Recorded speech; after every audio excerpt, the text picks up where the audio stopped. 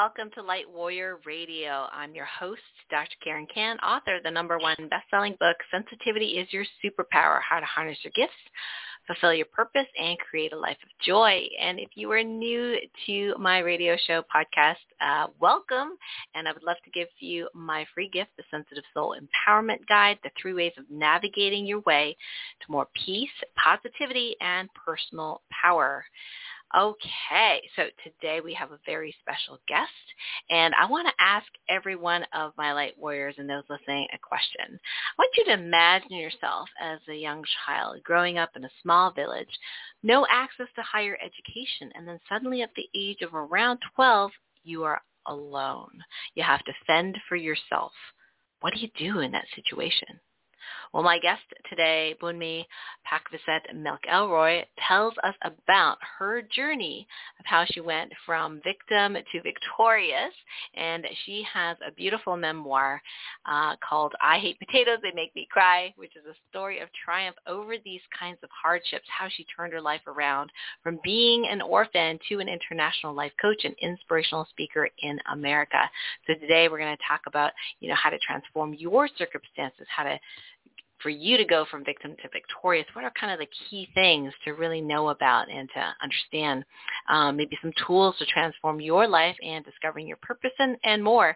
Boonmee grew up in Thailand. She's lived and traveled between Thailand, Japan, Singapore while practicing as a transformational life coach and inspirational speaker. Prior to moving to the U.S., and in 2009, she moved to the U.S. and pursued her education. She's a licensed independent clinical social worker and an entrepreneur, a woman-owned business, an international life coach, and an author. And she's a proud mother of 2 children and a proud wife, a sister, and auntie. You can go to her website to learn more about her and her amazing journey, www.aboveandbeyondcoachingllc.com. Again, that's aboveandbeyondcoachingllc.com. And so I'm going to open up the chat. So folks, if you'd like to chat with Boonmee and myself, you can just put it right on the show page if you are here live. And then for folks, if they want to call in, ask a question, comment, share your own inspirational story as well, you can call in at 818-514-1190 and hit 1 so we know your hand is up so we can take some callers later in the show, 818-514-1190 and hit 1. So Boonmee, welcome to the show. Wow, thank you so much, Dr. Karen. Thank you so much for having me. My pleasure. Can you hear me well? Yes, you're good to go. Where do you live right now? You're in the U.S.? I am currently in the state of Florida, actually. Oh, really? And are you close to Orlando? Because I'm going there in August. Oh, yes, 2.5 hours away. Well, not that close, but that's but all to right. me, it's close. I can drive. All right. So, Boonmee, walk us through your childhood because I think that it'd be really interesting for some of these details, like what were you feeling, thinking, and I know you talked about it in your book, but really love you to walk us through your journey. Of course. I'm going to share my journey. Let's start at the age of 10. I grew up, my first memory was being hungry. I just remember the sense of hunger is the prominent experience of my childhood life. It just consumed by the thought of eating food and feeling hungry all the time. That was my childhood experience because we were so poor. I grew up with my brother. Only later on in life that I knew that I have other set of siblings. Right. But my father, my brother, who's 1 year older than me, and then myself, I remember just potatoes after potato every day. And you might know now why I named my book I Hate Potatoes. Because that's what I was guessing. Oh, boy. I think I know that part. But, yes, you just confirmed it. Wow.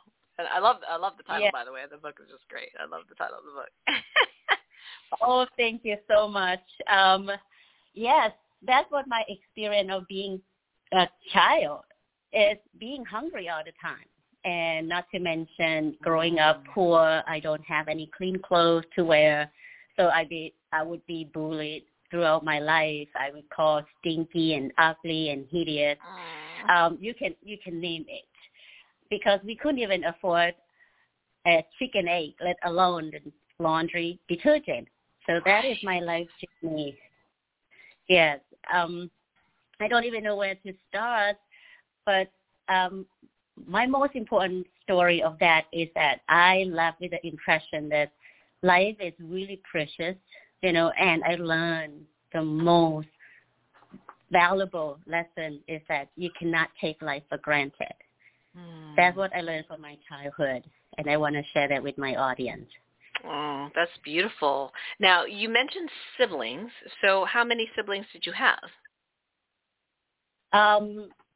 In my book, I mentioned this interesting journey of mine too. I mentioned it that I have two beginnings of my life. I grew up thinking that I only have one brother until around the age of 7 or 8, when my father moved me and my brother to different provinces. That when I learned again that my life is not just me and my brother and my father, but it's another sibling that my father had previously with his previous marriage. Oh. And did you know at that point when you were 7 that he had a previous marriage, or was that a shock to you? It was a shock to me. Oh, wow. So that's why I have one sibling, and I also have siblings who like way older than me. Like the oldest living brother that I have right now, he is, I believe, 68 years old. Oh, so okay. The age gets huge. Wow, that's so interesting. Now, when you were quote unquote orphaned, like what were the circumstances around that? Because you were around age 12, right, when that happened? Like, did your dad die? Like I didn't read the whole book, so how did that all go? Absolutely, I can share that. I am an orphan at the age of 10, actually, and at the age of 12, and I'm solely on my own, running away from my abusive sister. But I can go back at the age of 5 when I lost my mother. In my book, I mentioned the only memory of my mom was the picture of her naked, and there's a villager came to our house and do some ritual for a funeral, which is cleaning my mom's body. And in that moment, when I observed the ritual, I didn't know what death or dying means. Right. I just felt off. I felt like something is wrong here. I don't know what that is. Why are the people washing my mom's body? And that was the only memory that I have with my mom when I was 5 years old. Wow. And then after that, we just go through life as usual. My father would, go from town to town, province to province, and, do kickboxing. Actually, Thai boxing is two different things. Oh, yeah. And he will come home. Yeah.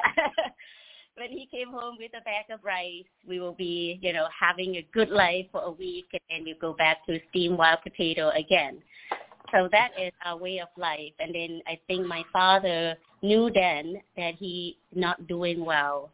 That when he decided to move me and my brother to different province, and that when I learned that I have other 10 siblings that share the same father but different moms. 10 other siblings, Oh, yes. my gosh. Holy schmoly. Oh, my goodness. Okay. Wow. Oh, my gosh. And then a year or so after my father falling ill, and he passed away when I about to turn 10 years old. Oh, okay. Gotcha. And so were you actually living with your stepmom and step siblings at that time? Oh, yes. He moved us to my, I don't know if Steph or not, we share the same father. I mean, my half-siblings. Oh, half-that, and yes. Yeah, half-siblings. We have different mothers, and we have the same father. And one of my siblings, she's, I think, middle child from the previous marriage of my father. She's is the only person who is unable to have kids, and the rest of my brother and sister, they have at least 2 or 3 kids of their own, so we end up in the house. So that is the sister that ended up abused me and my brother, which I mentioned in the book as well. So only a year-ish after we introduced to my half-siblings, my father passed away. And so you really didn't get a chance to well, not enjoy, but to really live there with your father for very long. It was like a year. Not at all. Oh, my gosh. And what about your parents, your biological parents' family? Did you see them, meet them? I don't know anything about them. No, not at all. Huh. So no aunties or grandparents? Nope.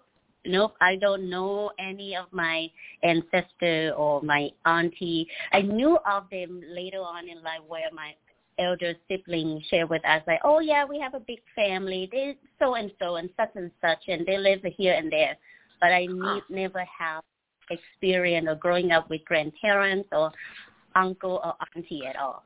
Wow. Yeah. So your experience is very foreign and unusual for, everybody that you meet or everybody that I meet. We normally have met our grandparents and we have aunts and uncles and this big extended family. And even if you're poor, like you have all these, connections and everyone's struggling, I suppose, together. But you didn't really even have that. It was just no, not at all. Yeah, that's why I have shared in my beginning of the book that I grew up, have this sense of emptiness and not belong.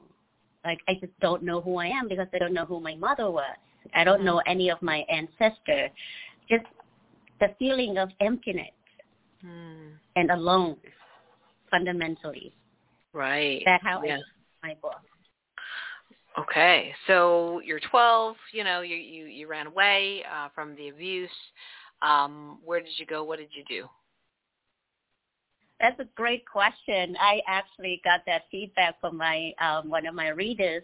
Sent me an email like, what did you do after you ran away? Where did you go?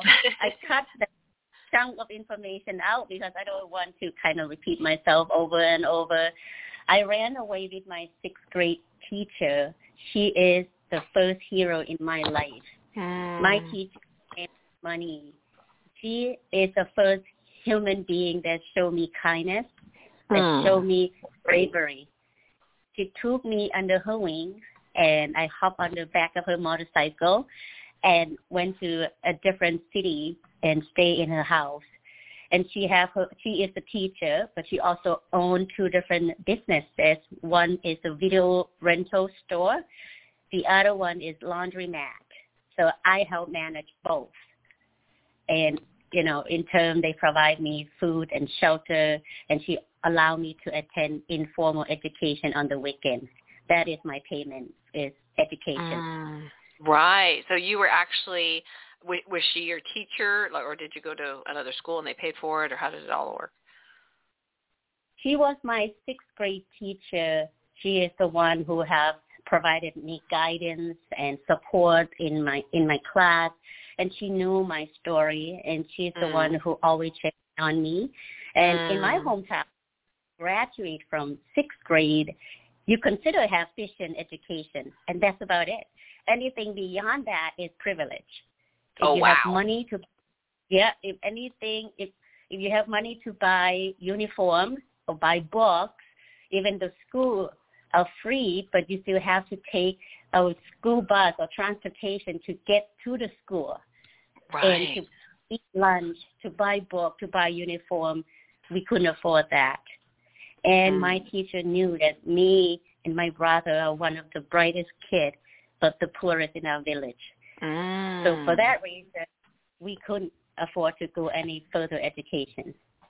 And I left disappointed, and the entire school actually know that these kids need to go to school. And my teacher, she's the one who took initiative.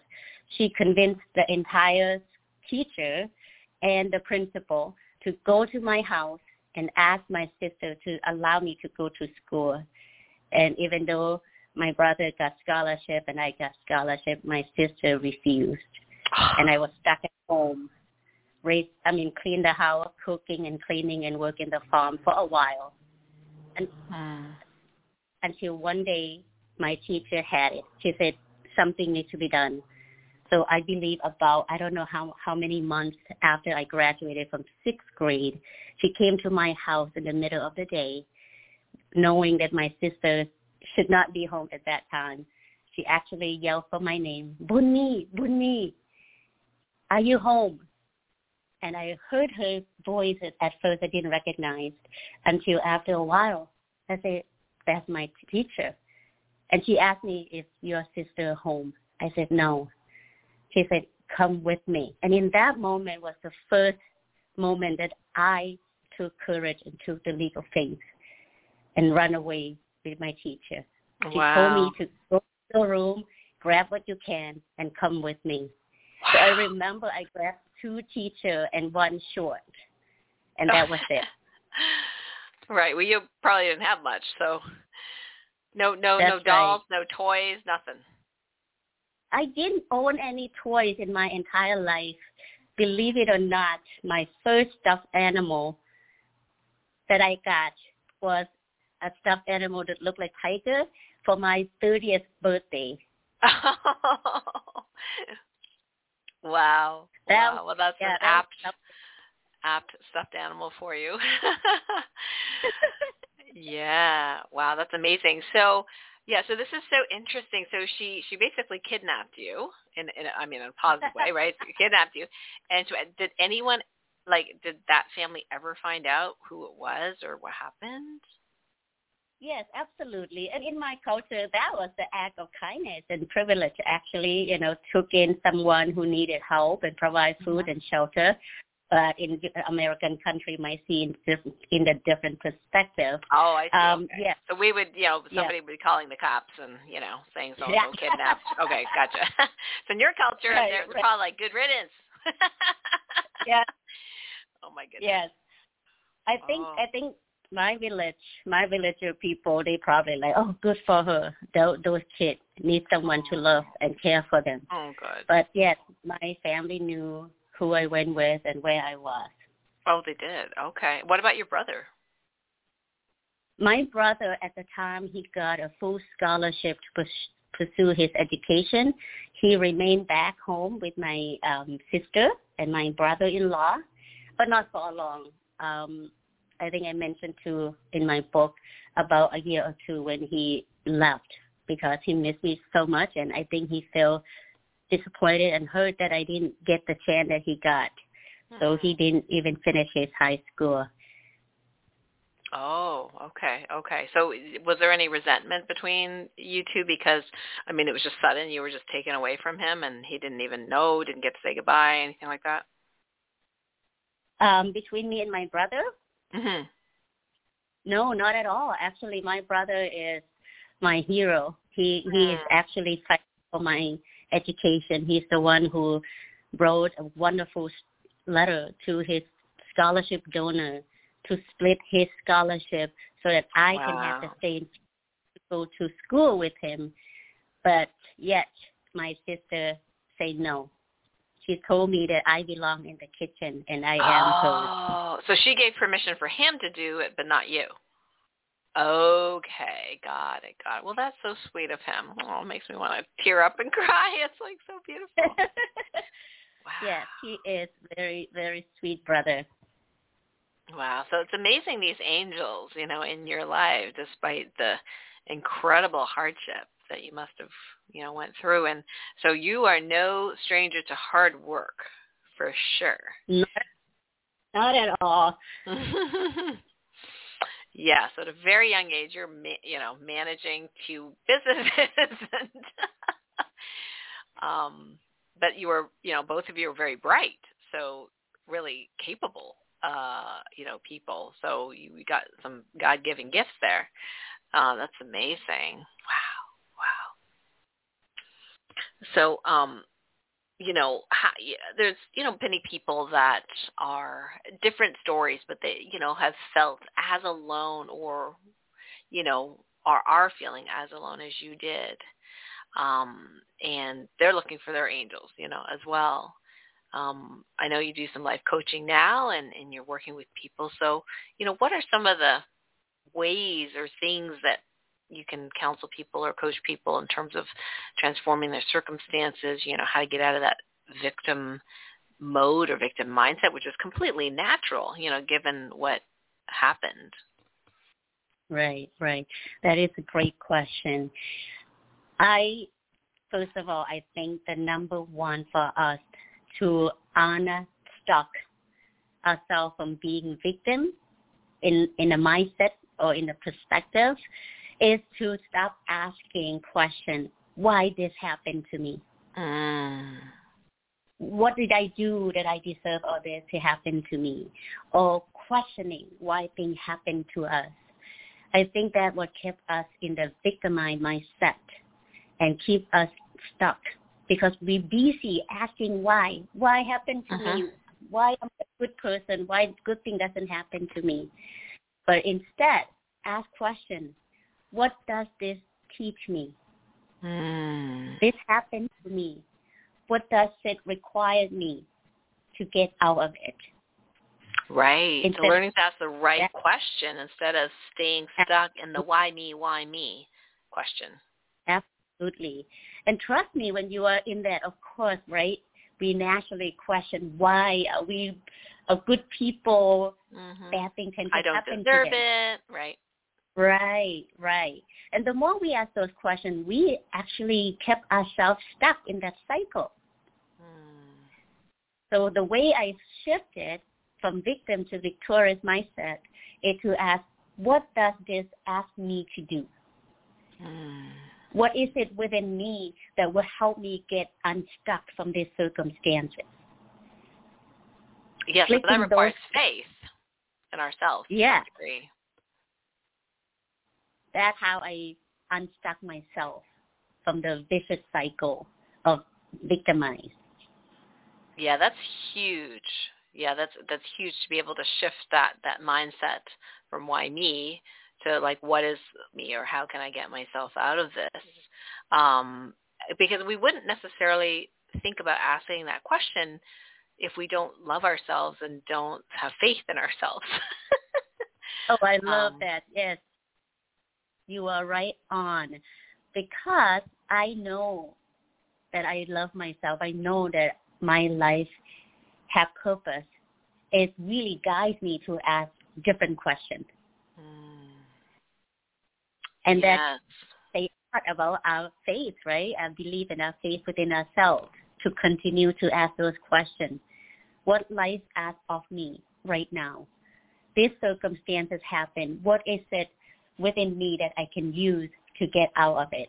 It really guided you and pushed you to go within, go inward and reflect, really reaching within for your strength, for your knowledge and your wisdom that we innately given.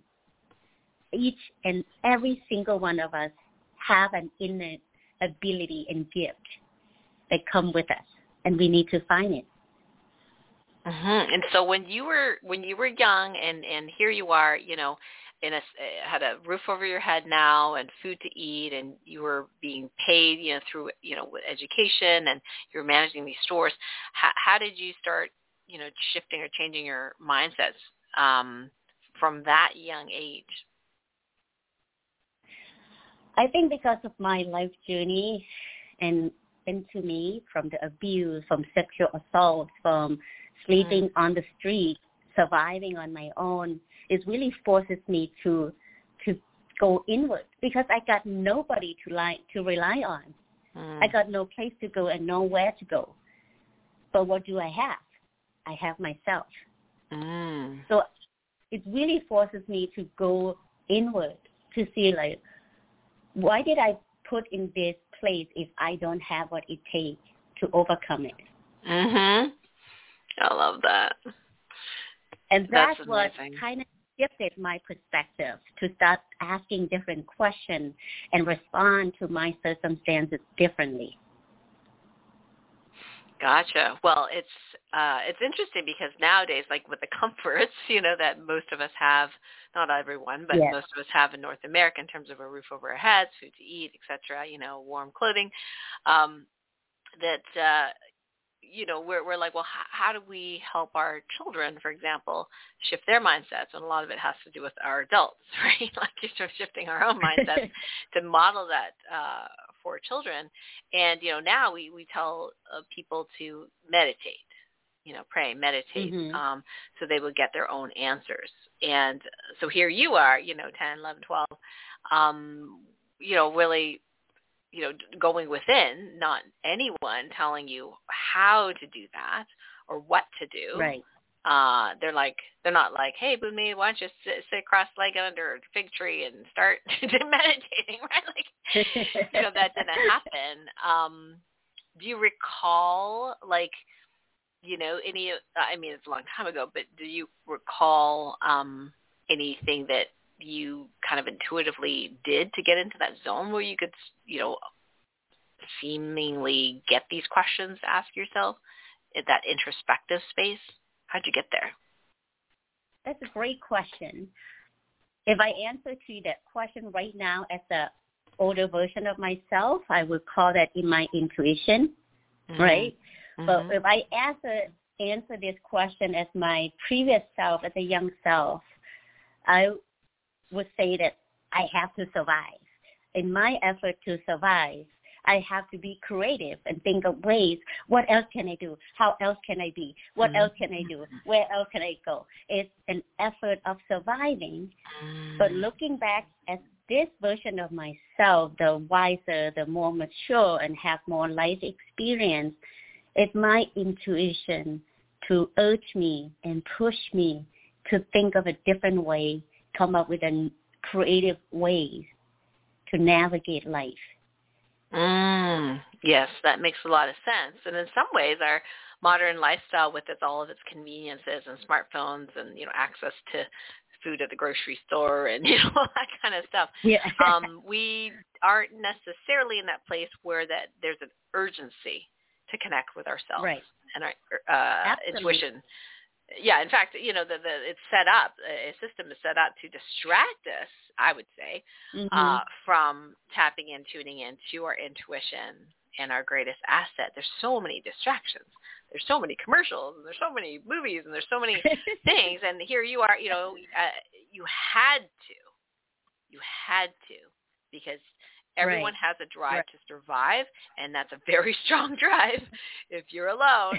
And so you had to tune in to what we now call your intuition. So, yeah, that is just fascinating. Yeah, thank you for sharing Absolutely. That. And you mentioned one thing that kind of triggered my memory. When I first moved to United States, I was in awe and perplexed of how much junk, if you will, that we produce in a culture. I remember watching a commercial during the day that a machine that squeezed out the toothpaste. I was, oh, you're kidding me. People are not able to squeeze their own toothpaste in this country? That was my first impression of how luxurious and make us become lazy, in my opinion, and not think about ways or creative way to do things, to navigate our life on our own as much, because we have so much convenient stuff to do things for us. I mean, it just triggered my memory how I was reacting to that commercial. Oh, yeah, and I can imagine, like looking at all the, electronic ways of doing things, and electronic toothbrush, and it's funny because when I think my first friend, I didn't even know about these years ago, had an electronic toothbrush. I'm like, is your arm sore? Like, why do you need it? And they're like, oh no, it's much more efficient. You get much more plaque off. And I'm like, oh, well, I'm a science person, right? So I'm like, oh, that's pretty cool. That's kind of neat. And I actually ended up getting a battery-operated one, and I actually really enjoyed it until it broke. And then I'm like, oh, now I have this thing I got to throw out. And I'm like, oh, man, I don't want to throw it out in the trash. So never mind. I'll just go back to my bamboo toothbrush and try to brush my teeth better. Yeah, and we love the easy button here. I mean, North America, I mean, I'm including Canada, so I'm being inclusive here. But we love the easy button, right? And I love the easy button. I'm going to be fully honest and say, you know what? If I could just push a button and, I have some results, that would be great. But I think given everything that's happening in the world, in terms of certain control systems we're now aware of, and for example, as you're probably aware of in North America, there's they're trying to scare us in terms of fuel supply and food supply chain issues and things like that. Now we're going back. Okay, if we can't go to the store and get food, now what? What are we going to do? So then we start to be creative. We start to, maybe, 20 years of, I don't want to grow my own stuff, right? And maybe go, well, maybe I'll try it. Be an easier way to do this. That's me. I'm not necessarily green thumb, but it's like, oh, wow. Okay, this system. And then the universe gives us friends and other angels in our life to say, oh, this is easier. This is, you can do it this way. And, because I just don't want to problem solve something that's not my genius.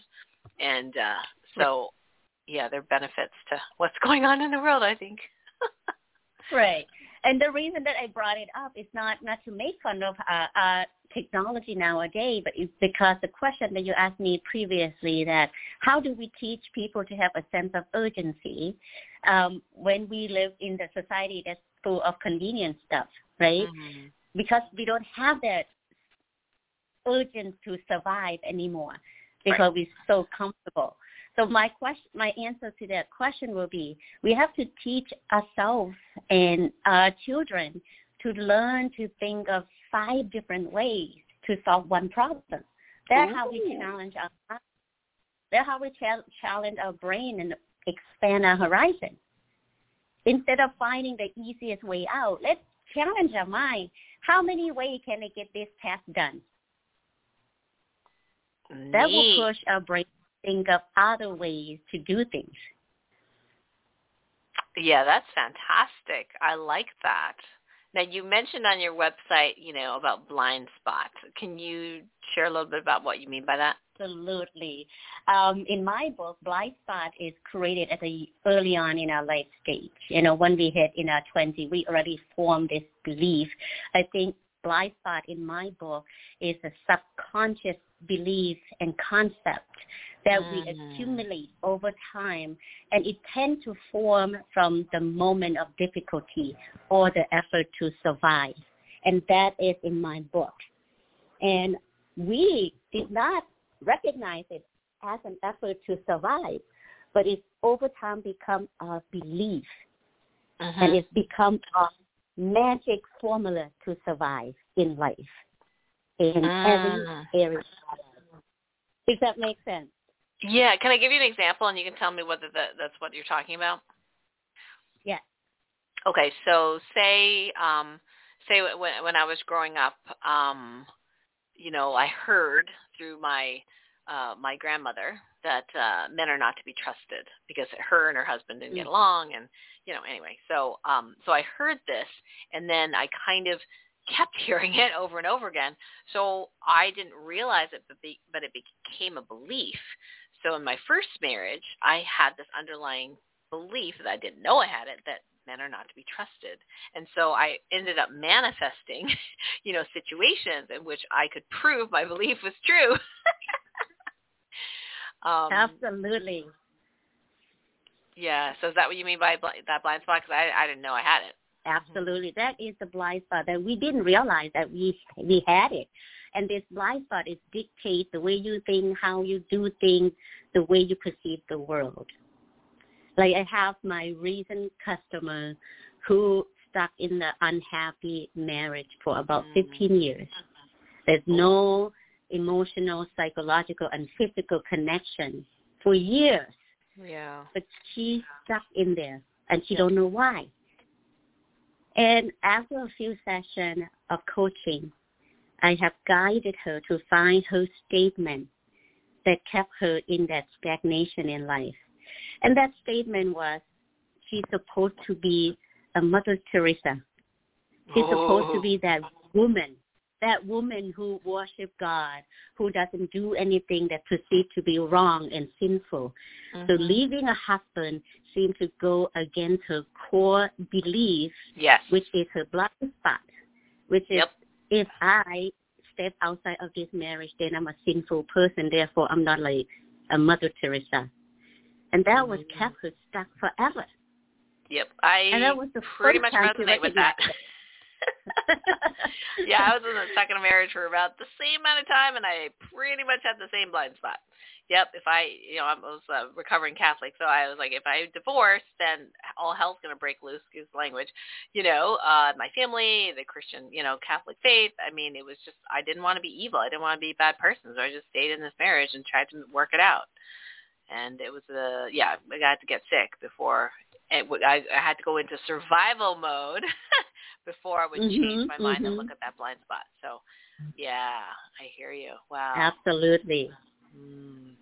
And in my life coaching business, I do have this called mapping process to find out where does this blind spot form and what that statement is. And it's from one person to the next. It's not always going to be the same. It's not going to take the same timeline. So, but it's a process. Right. So how long does it take for somebody to figure out their blind spot with your help? I think it's also a combination of how willingly they are going to look inward. Some people are avoidant. Some people are not ready. They may or may not ready, but if they come to my coaching session and they're ready to look inward, usually take about few sessions. We should discover that. Okay. Yeah, that's great. I mean, I can imagine that some of these subconscious, beliefs and patterns and things like that can be really triggering and challenging, to look at. So I think sometimes even if somebody did, discover it with you very early on, that client may not be able to accept it, I'm guessing. They could fight against it, resist against it, and then the work isn't done because it's just too stressful to even think about it. Right. And it is a challenging work. It's not always like a picnic, right? When we do reflection work, it's also hard, and not everybody is ready. And sometimes when we discover it, it could trigger our fear and our trauma again. It could push the client backward. But I don't want to cross the line between coaching versus therapy, So if the person not ready, and then I'm not pushing it. Right. Because this is not therapy. Right. Yeah, there's a huge difference, and that's really, really important. And, I found that, I've done a lot of counseling therapy type of things in the past, and I really enjoyed it. But it's actually more challenging to do coaching because one has to get one's ego really out of it and step out of the way and meet the client where she is, and have them make their own discoveries. Sometimes I'd be like, well, I've seen this pattern 1,000 times, just to tell you what it is, But that may not always be for the highest and greatest good of the client. So I'm learning. I'm doing some training with a mentor of mine, to be a better coach. So yeah, it's very valuable work to do that, to help people get into that, encourage people to get into that space so they can discover for themselves and therefore feel empowered. Not that they need to be, feel like they're be fixed, because we're not. Correct. Yeah, that the whole job of being fixed is not good. It's not good, right? It is a different process and different perspective and mindset to go into. Doing a therapy work is to go in to the client path to help them unlock or to resolve anything that was left unresolved so that they can free themselves in this current moment. Whereas coaching, you have nothing to do with the past. You are focusing on the future, who they want to become, and you guide them and, coach them through the process so that they can become who they want to become or who they can become. So it's two different directions in which we go into therapy versus coaching. I see. I see. Okay. Well, you are also a believer in finding purpose. You feel that's really important. You're encouraging your clients and audience to find their true purpose. So can you explain what you mean by purpose, why that's important, you think, in your personal opinion, and how people can find their purpose? Absolutely. For me, in one sentence, purpose is a reason for life or a reason for being. Why are you wake up every morning? Why you do what you do? That is your purpose. Why you get up and do what you do? Why you come to do the podcast show? Why do you do the YouTube video to help people? That is your purpose. A reason for being, a reason for life. And purpose gives us motivation, give us joy, and move us forward. That is the reason for purpose. And purpose is very important. Even if I can be so successful, but if I am not living life according to my purpose, I will left feeling disempowered and dissatisfaction in my life. And I will have this ease feeling. You probably know this very well, because this is the experience when mentally, psychologically, emotionally, or physically experience this ease, because we are not living life according to our purpose, why we are here, what we are here to do. Well, a lot of people are just going to work. They're making their whatever, wage, whether they like their work or not, coming home, feeding the kids, feeling exhausted, overwhelmed with everything they have to do on their to-do list, and they feel that's just life. That's just the way it is. And that is our role. Yeah, that is our role. I'm not saying that is not your role or your responsibility, but purpose is bigger than that. It's like a foundation of your reason for being, the reason for your existence, if that makes sense. Of course, I'm a mom, I'm a wife, I'm a mental health counselor. I still have to go to work. I still have to pay the bill. I still have to, be a mom, do all mom things. But I do those things because it fulfills some aspect of my purpose, which leaves me fulfilling and joy. Right. So when people, it's just very different when you are doing things just to pay the bill, and nothing wrong with that. Sometimes I have to do a job to pay the bill. Job may or may not fit within my purpose.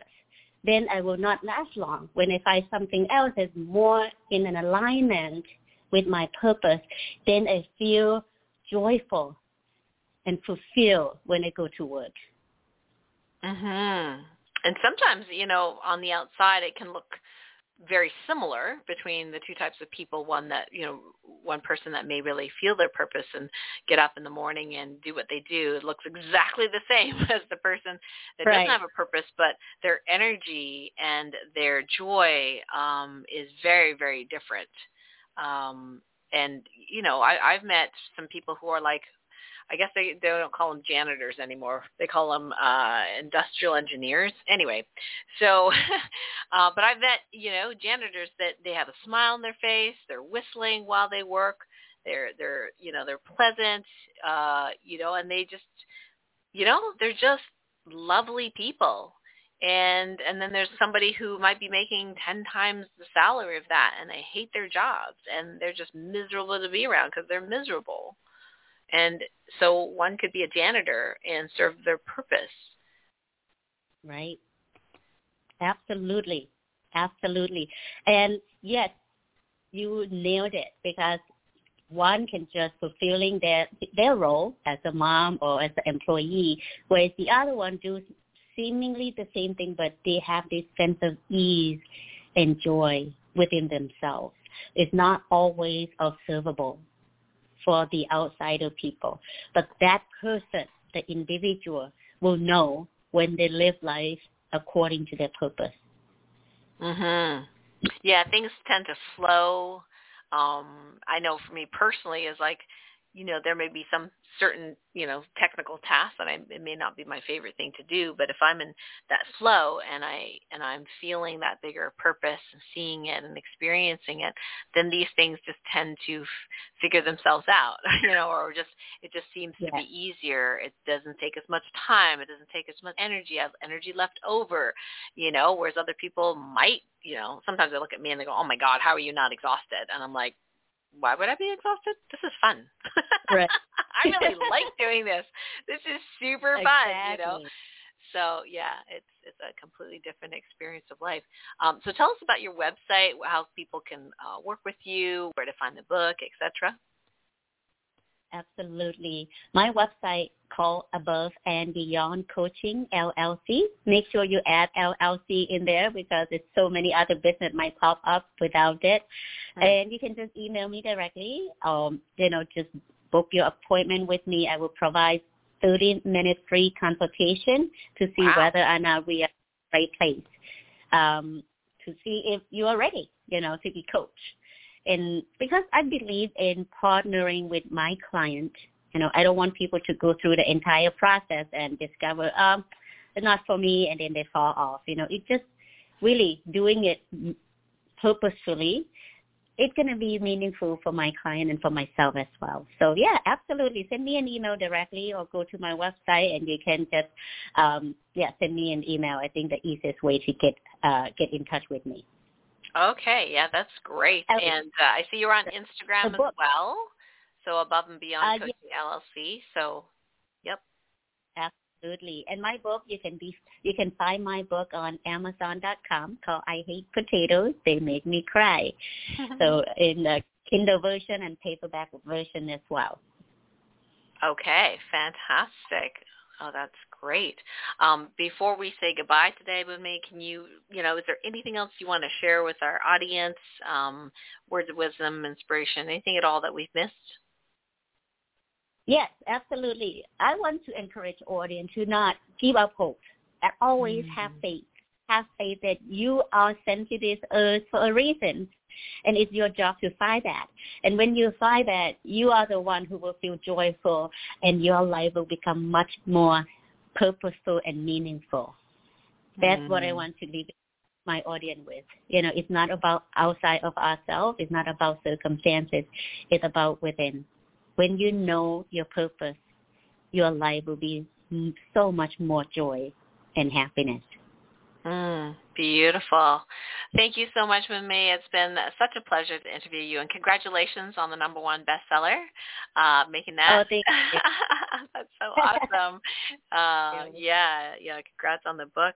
And just for everyone listening in, you can go to aboveandbeyondcoachingllc.com and also find her on Facebook and Instagram, and of course the book is on Amazon.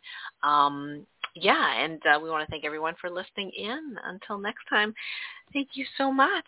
All right. Thank you, Boonmee. Thank you so much. Thanks. Bye. Bye-bye.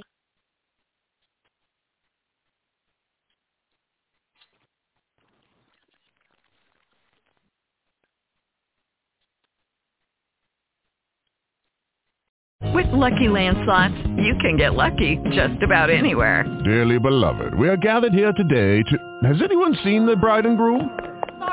Sorry, we're here. We were getting lucky in the limo and we lost track of time. No, Lucky Land Casino, with cash prizes that add up quicker than a guest registry.